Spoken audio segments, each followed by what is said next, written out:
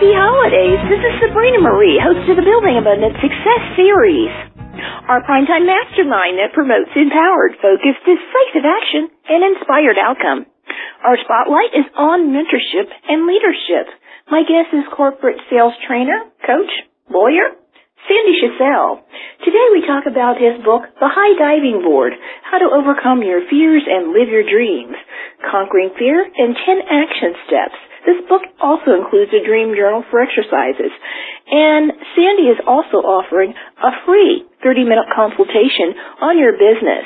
What a way to start 2013, right? To be in touch with Sandy for the free consultation and to find out what else he has to offer for your business success, go to his website, sandyshassell.com.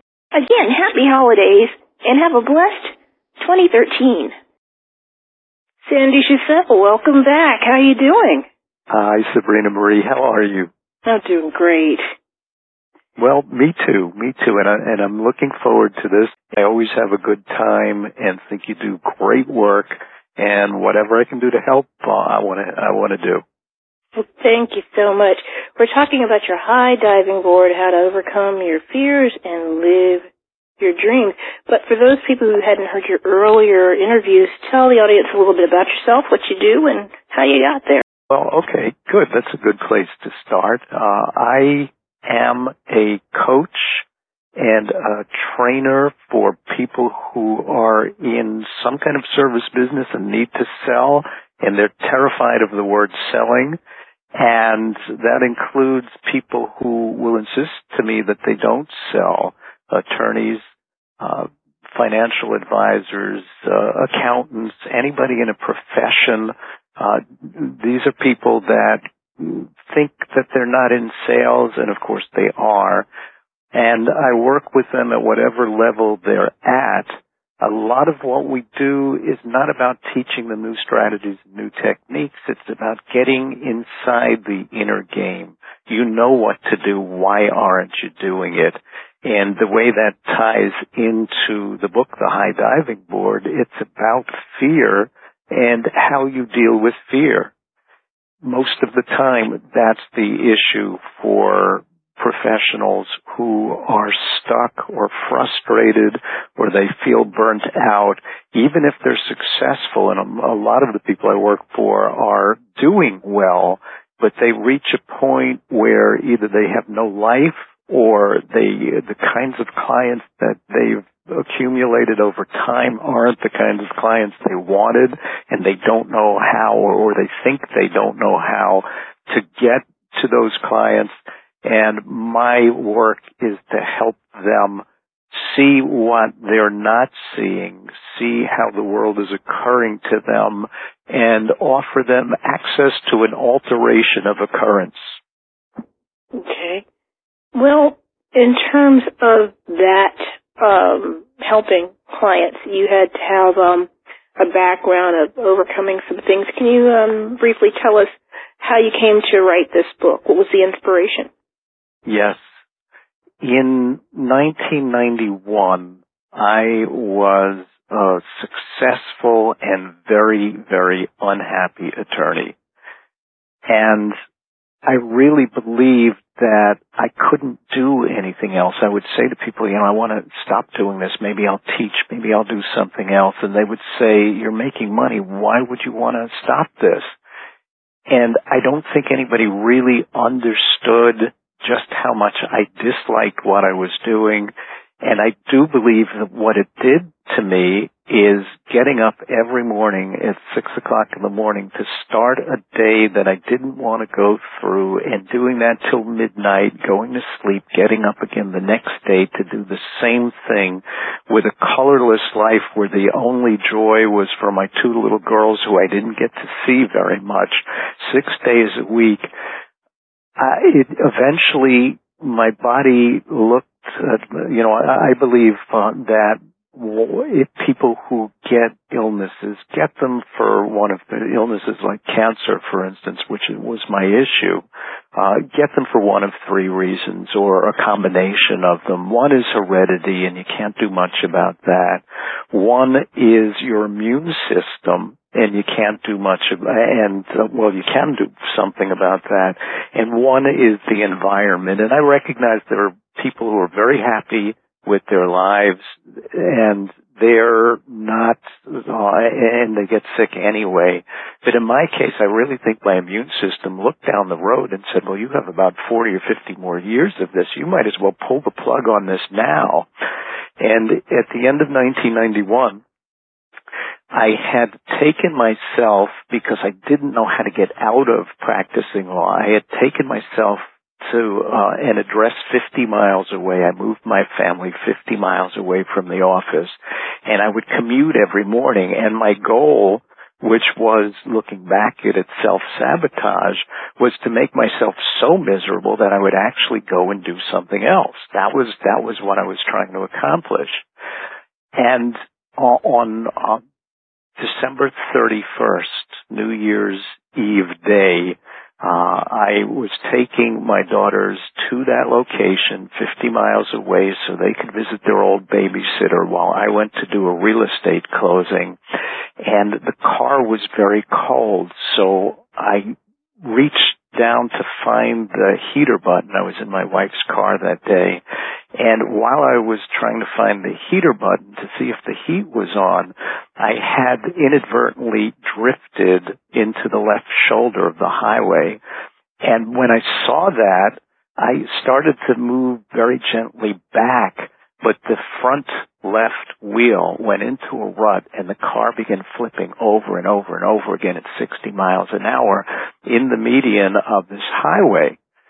And all I could remember saying is, please, God, don't take my children. If you're going to take anybody, take me. But somehow, good car, somebody was watching out for us that day. We all went home that night, and we spent New Year's Eve huddled on our bed in the master bedroom, all of us together, thankful that we were all there. That led me to have myself checked out because I had a problem that my doctor suggested I go and get a scoping, and nobody likes that, but men in particular will do anything to avoid any kind of intrusive examination like that. And I finally went to see what the problem was, and it turned out to be colon cancer, and I needed to have it operated on. That led to chemotherapy and radiation and several hospitalizations for pain so bad my children had to watch me as I crawled on the floor backwards trying to get away from it. The second operation, the complications which really corrected complications from the treatment, put me in a situation where I was totally disabled. Could not walk around the block. I went from a healthy 155 pounds down to 112 pounds. I needed to be walked around with someone supporting me just to take a walk, and I couldn't wander too far from the house because I was having all kinds of internal problems. And I survived and got better. And when I got better, after reaching the point where the clients, even the most loyal clients, said, Sandy, I can't wait around for you. It's time for me to, find another attorney. I ended up at the end of that year bankrupt, without work, still disabled, and looking at what kind of future am I going to have, and really believing that they didn't get it all and I wasn't going to live much longer, and so I guess it didn't matter. But as I started to gain weight and get stronger, I had to face the fact that I have to rebuild a practice I hate or find something else. I mean, to have to go that low, where you're standing in bankruptcy court, where you can't stand too long in bankruptcy court, have to go that low to make a change in my life that should have been made years before made me start to think, if I ever get out of this, I want to tell people how I did it.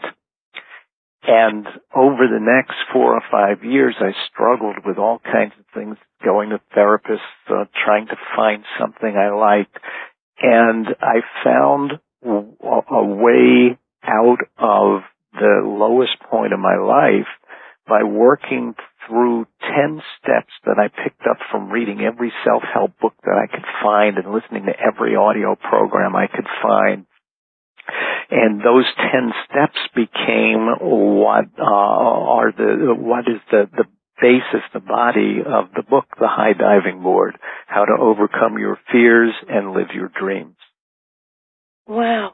Now, after overcoming, and because I know there was a long process of overcoming a lot of different fears, what's maybe one or two, three, or maybe three things that you really took away from in terms of life in general? And what are some things you think about now that you just sort of say, oh well, this is part of life, but some things that would have spazzed you out when you were that high-powered attorney, and you're just like, oh my God, I gotta get in touch with this. I mean, life becomes much more important. You were saying your daughters, you were thinking about your daughters. What are other three things that, you were thinking about? I think there's more than three, but let me give them to you as they come to me. Okay. The first is the main lesson in the book, and that is that we all are afraid of something.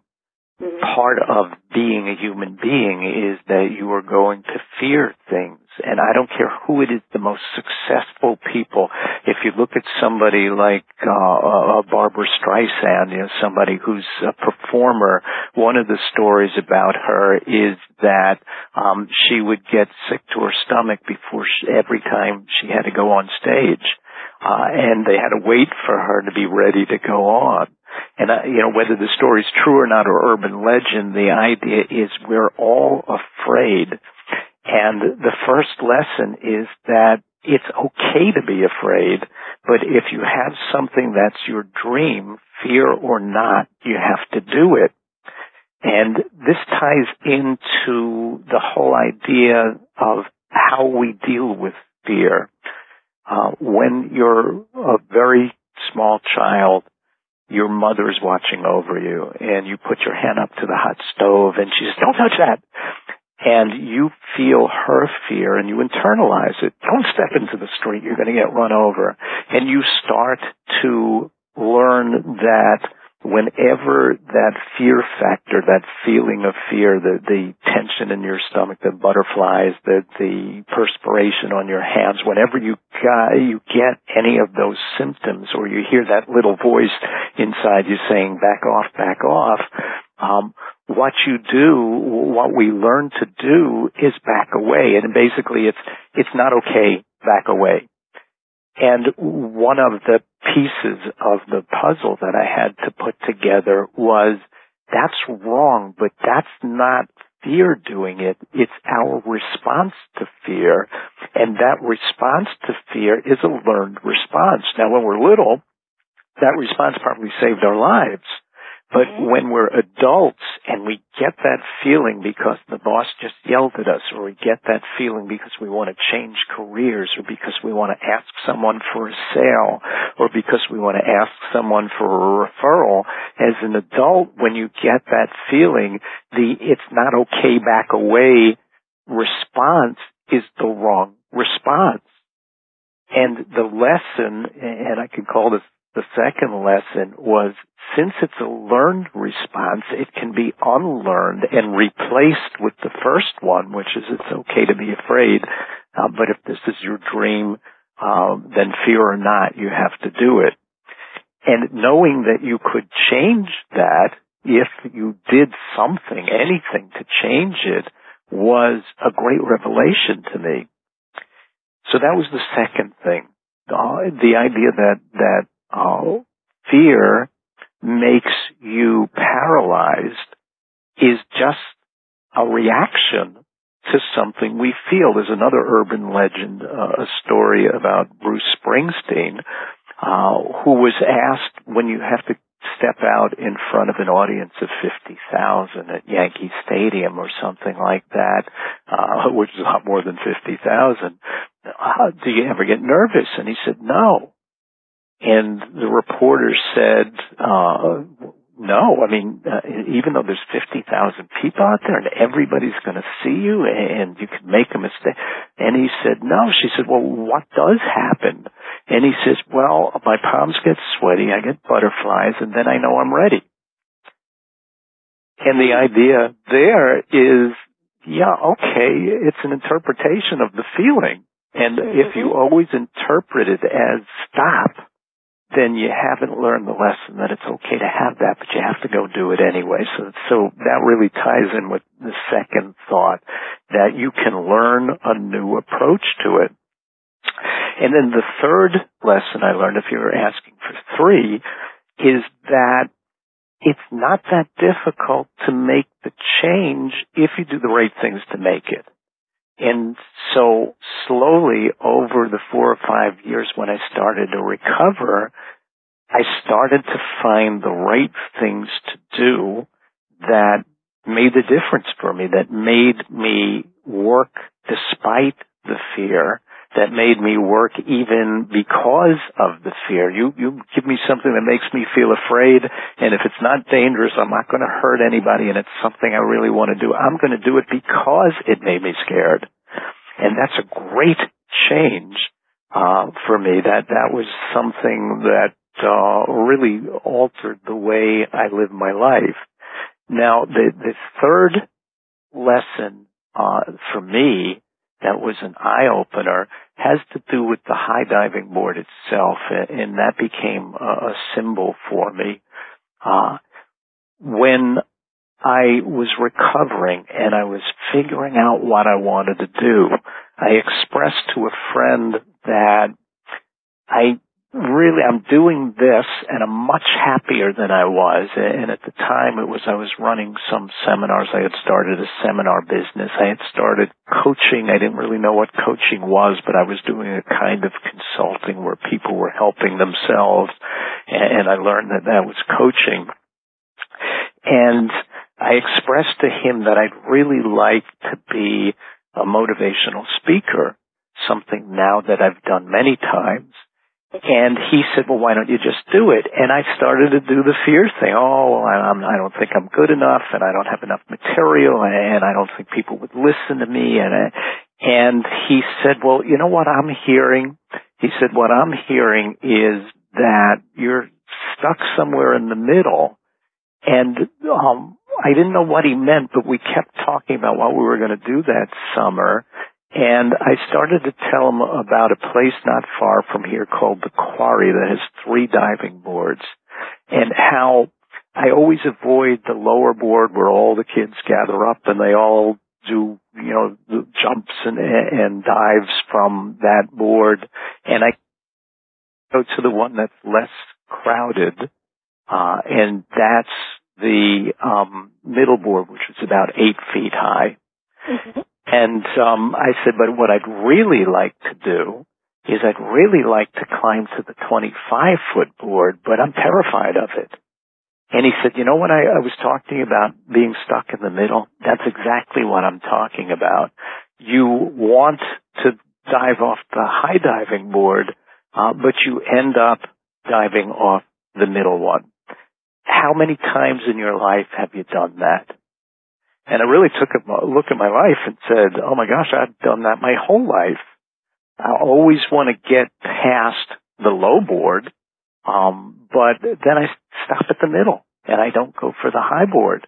Well, it was only symbolic, and I don't necessarily buy into symbols, but I took my daughter that day to the Quarry, climbed up to that high board, and as terrified as I was, and believe me, the voice inside of me was yelling, it's not okay, back away, it's not okay, back away, it's not okay, back away, you're going to be dashed to pieces on the rocks below you.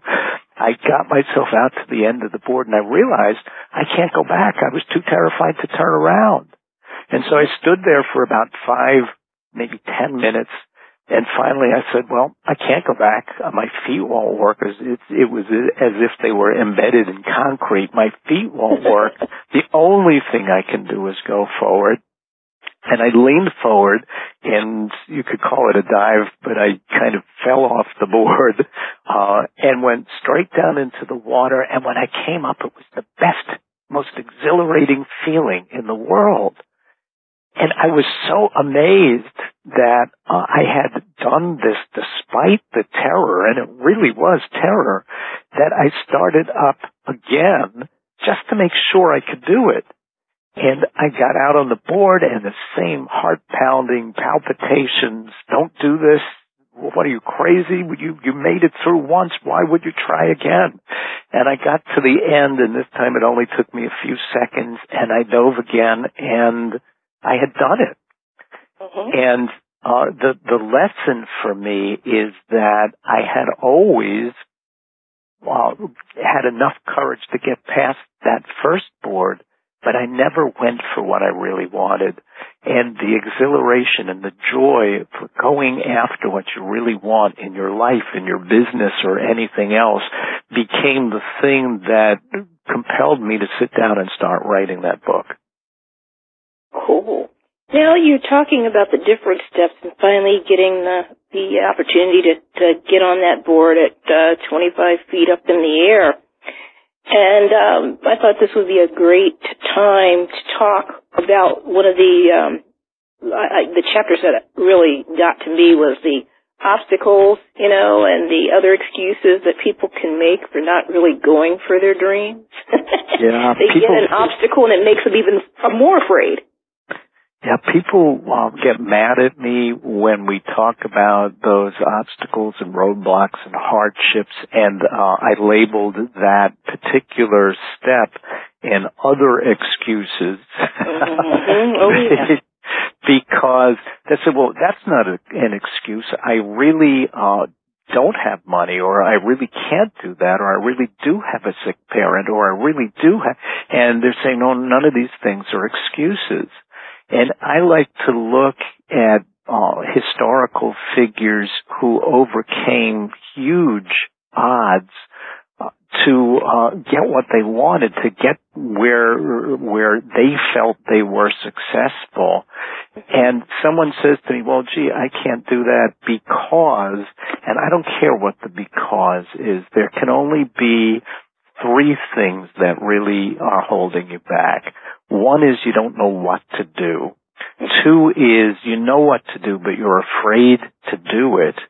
And three, and this is the most important one, and really the other two go away when you've got this one down, you haven't committed to do it yet. You haven't really decided to do it. Mm-hmm. And people will fight me on this, but that's really the truth. If I'm committed, then I'm going to make something happen. And I'll give you a great example, Sabrina Marie, because I've used this. I learned this from one of my coaches, and I've used this in my talks. Someone tells me that I want to get 5 new clients this month, let's just say, for argument's sake. Mm-hmm. And I say to them, I tell you what, do you think you'll make it? Well, if I go by my history, I've never gotten more than 1 or 2. I said, I'll say to them, well, what would get you to 5? I said, how about this? Suppose that I give you a check for $100,000 and tell you when you get the 5, you can cash it. But you got to get the 5 within the month. Mm. They say, you're on, let's do it. Mm-hmm. And I say, wait a minute. So now you're committed to do it. Why do you need that to be committed to do it? Suppose I take that $100,000 away. Now you can't do it. What would you do differently now? And they start telling me I would call these people and I would do this and I would get in touch with this guy. And I say, yeah, that's great. Why do you need that to make that happen? And what I believe is if you're committed, then the first thing that happens is you are going to do it anyway. It's okay to be afraid, but I've got to do this because I've got that 100,000 waiting for me, and that's what I've got to do. And if you don't know how to do it, you're going to figure it out. You're going to read a book. You're going to find a mentor. You're going to find somebody to help you do it. So when I say that these obstacles, roadblocks, hardships are excuses, they are. Helen Keller was deaf and blind, and she became a renowned motivational speaker and author. Mm-hmm. So if someone says to me, well, I'd really like to write a book, but this is happening and that's happening, that to me this is about excuses. And I call the excuses in the book, but I do this with my clients as well, the butt monster, B-U-T, butt monster.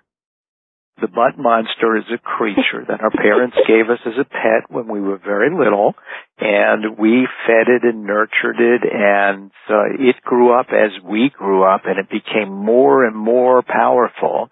And we put it at the gate of what I like to call our safe neighborhood, because I don't really think we're in a comfort zone. Some of us are miserable. It's not comfortable, but we won't go outside those gates. So I like to call it the safe neighborhood.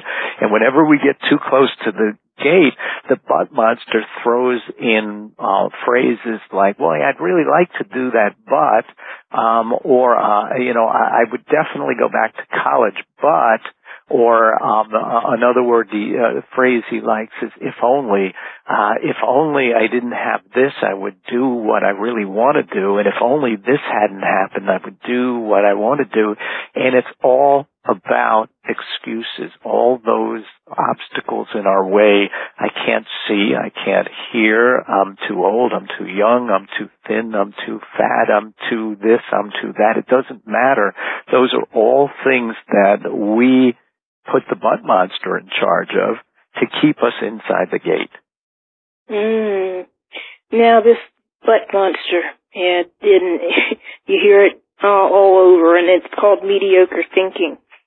Yes. Because we make excuses for just about anything we really don't want to do, but if it's something like you just mentioned, the guy, and you mentioned $100,000.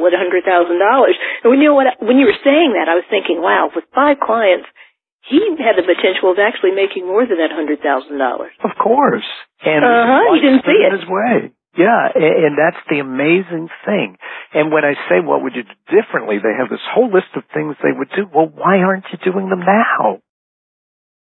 So you have this guy who's motivated by the $100,000, and I'm saying to him, well, wait a minute, why do you need that? If I take that away, why won't you do those activities that you just told me you would do if the $100,000 was there? And they look at me and say, well, I guess it's because, I'm not sure it's going to work for me. But whatever they say isn't the truth. The truth is I'm afraid, and I haven't committed to fix that. It took me 5 years to commit to fix my life, so I totally get it. But to deny that that's what's really going on is just wrong, because it's about make the commitment that you're not going to let fear stop you. Make the commitment that you're going to go after whatever it is you dream of having, and then you'll find the way to do it and the means to do it. So someone says to me, hey, I really don't have, but I really don't have money. And I say to them, yeah, and so now we've got to work around how to fix that, or I really do have a sick parent. And I say, yeah, so whatever you're telling me is going to make it that much harder for you, but you're not deaf and you're not blind. Mm-hmm. And so however hard it is, and I know you've overcome some amazing health issues, and it's the same thing. Somebody will use those issues as an excuse not to succeed. So they don't like me saying excuse, but it's there. Getting back to the butt monster, there's another word that people use that is basically, I call, most of the time, I'd say 90% of the time, try is a lie. Can you talk about that when they say, well, I'll try to lose weight, or I'll try to get to the market today, or I'll try. Now, there's some circumstances that can prevent you from doing that, but not all the time. Yes, it's not right that when somebody says try, they're not really committing to anything. They're basically saying, I'm not going to do it. And when I point out, no, I'm really going to try. And it always reminds me of Star Wars, where Yoda is in the swamp and he says to Luke, lift that ship out of the swamp. And Luke says, well, I'll try. And he says, do or do not. There is no try. You can't try to pick up a pencil. You either pick it up or you don't. And I had this discussion with a client today, Sabrina Marie, so it's sitting fresh in my mind. We talked about something he had tried once or twice, and it didn't work, maybe 3 times, and it didn't work, so he moved on to something else. And what he had tried is something that other people have tremendous success with. It had to do with seminars, and he said, I tried this and I tried that and it didn't work. And, of course, the alarm goes off for me when we start the word try. And the discussion I had is, do you remember, and you probably don't, but I want to remind you, you can see any little child with this, a toddler that's trying to get up and walk. And they get up and they're wobbly on their feet and they fall on their butts. But then they get up again and they try again, and they get up again and they try again, and then they take that first step and they fall, and then they take the step again and they fall, and then they get 2 steps and 3 steps, and the mom and dad cheer them on, and then they take 4 or 5 steps, and then they're walking. If every child, after 1 or 2 times trying to sit up and ending on his butt, said, well, that's it, I try to walk, but it just doesn't work, none of us would be walking. And if we just carried that into adulthood, and instead of saying I tried, persist with it and keep going and keep tweaking it and keep looking for a way that it would work, eventually we would find the things we want. In the book, I talk about 10 steps, taking 10 steps to get you from stuck here and afraid to where you really want to be. And the 10th step is about persistence. It's persist until your dream comes true. And most of us try 3 or 4 times and we stop. The people who succeed didn't stop at 3 or 4. They didn't stop at 50. They didn't stop at 100. They kept doing it until they got where they wanted to go. You're right. You're 100% right.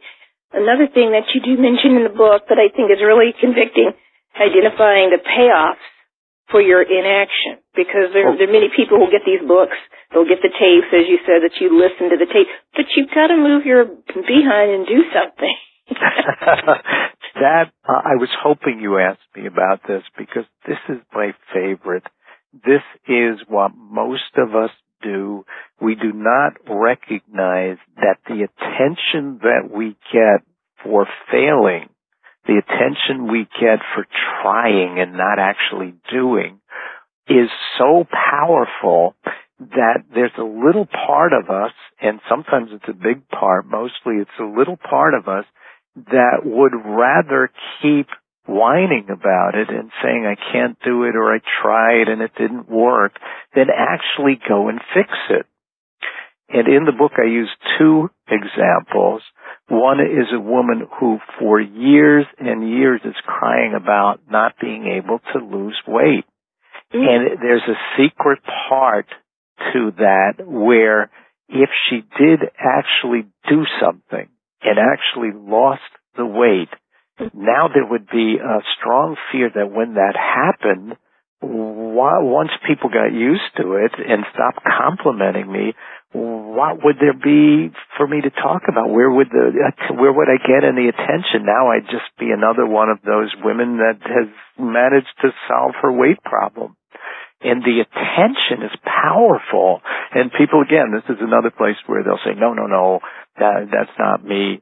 I actually, in the book, do a dialogue with an attorney that I was coaching who just kept telling me, no matter what I said, I can't get clients, I don't have clients, I don't get referrals, I can't, and everything I suggested, he said, I tried that, it didn't work, and, why don't you try this? That didn't work, and why don't you try this? I did that, and that didn't work, and it was clear that he didn't want to change it. He wanted attention for not being able to get clients. Mm-hmm. Whoa. That's powerful. So here's a guy that probably in his heart really wants to have a thriving practice, and his need for the payoff, the attention he gets by complaining to everyone how that's not working, is working against him on so many levels. First of all, who would want to hire someone that talks about how he's so unsuccessful he can't get clients? Mm-hmm. And then secondly, there's all that attention. Poor Larry, you're not getting clients. I know you've tried everything. It's just too bad. And way too powerful, and some people just don't want to face it. That is what's going on in their lives. Wow. Now that's really powerful. Yeah, really. Right? You could solve your problem if you let go of that need to get attention through not doing it. I'm a smoker. I'm not, but let's say I was a smoker, so I'm smoking. And yeah, there's a real addiction factor to it, and there's a psychological addiction factor to it. But there's also the attention you get for telling everybody about how I try to quit, but I can't. Wow. And that is a small element in almost every case where someone is stuck. Wow. Now, in ending, I wanted you to talk a bit about, people who are just on the cusp, and even maybe they've started to live their dream a bit. And then they, people that slip back. I've seen that happen. Have you? Oh, yeah. And one of the things in the book, when I talk about step 5, identify what you're afraid of, I refer to them as the 7 paralyzing fears. And the last in the list is the fear of success. Mm-hmm. And people say, well, how could you be afraid of success? And one of my answers is that I believe that that's more powerful than the fear of failure. Because if I was really afraid of failure, I would back so far away from failure that that could never happen.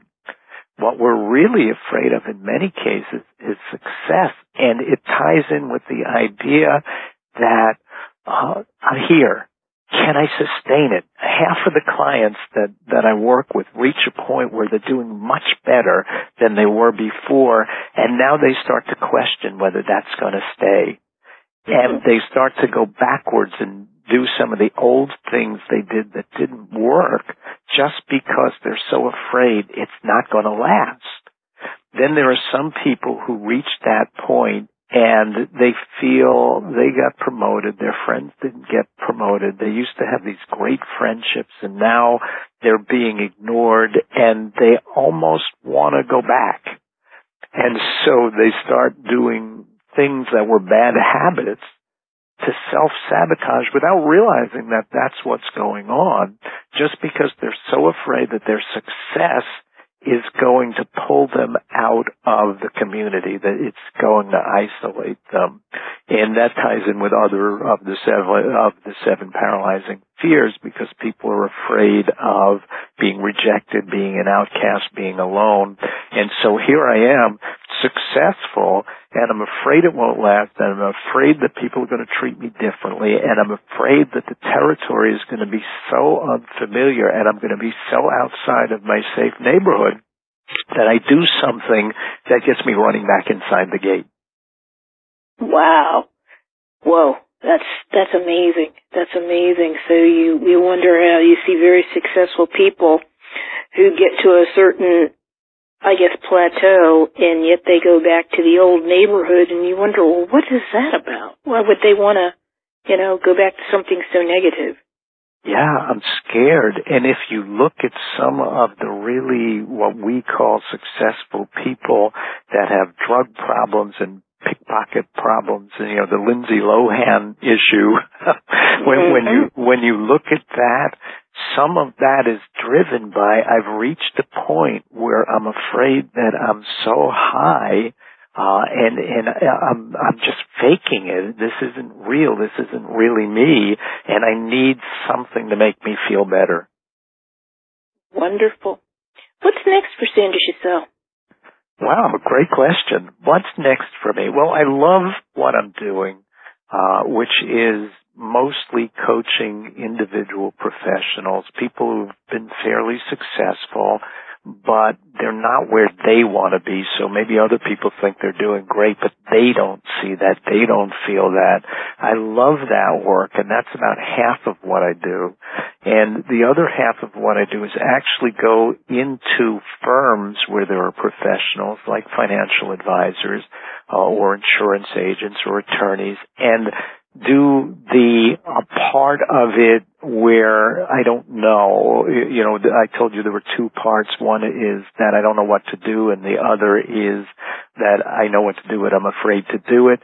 Well, I make sure they have the tools on the I don't know what to do side, so that can't be used as an excuse. And then really it is all about, are you committed or not? And the ones that are committed are successful. The ones that aren't. And I love that work, so I'm going to keep doing it. I'm also starting a third book. The second book is Become a Client Magnet, 27 Strategies to Boost Your Client Attraction Factor. And the third one will probably be more of a how-to as well, with some of the details that I teach people that I've really never put into a book. But any opportunity that I get to do motivational speaking, to actually get people to have an alteration of how the world is occurring to them and improve their lives that way, that's what I look to do. That's the future for me. What's your website? It's Sandy Shisell, SandyShussel.com.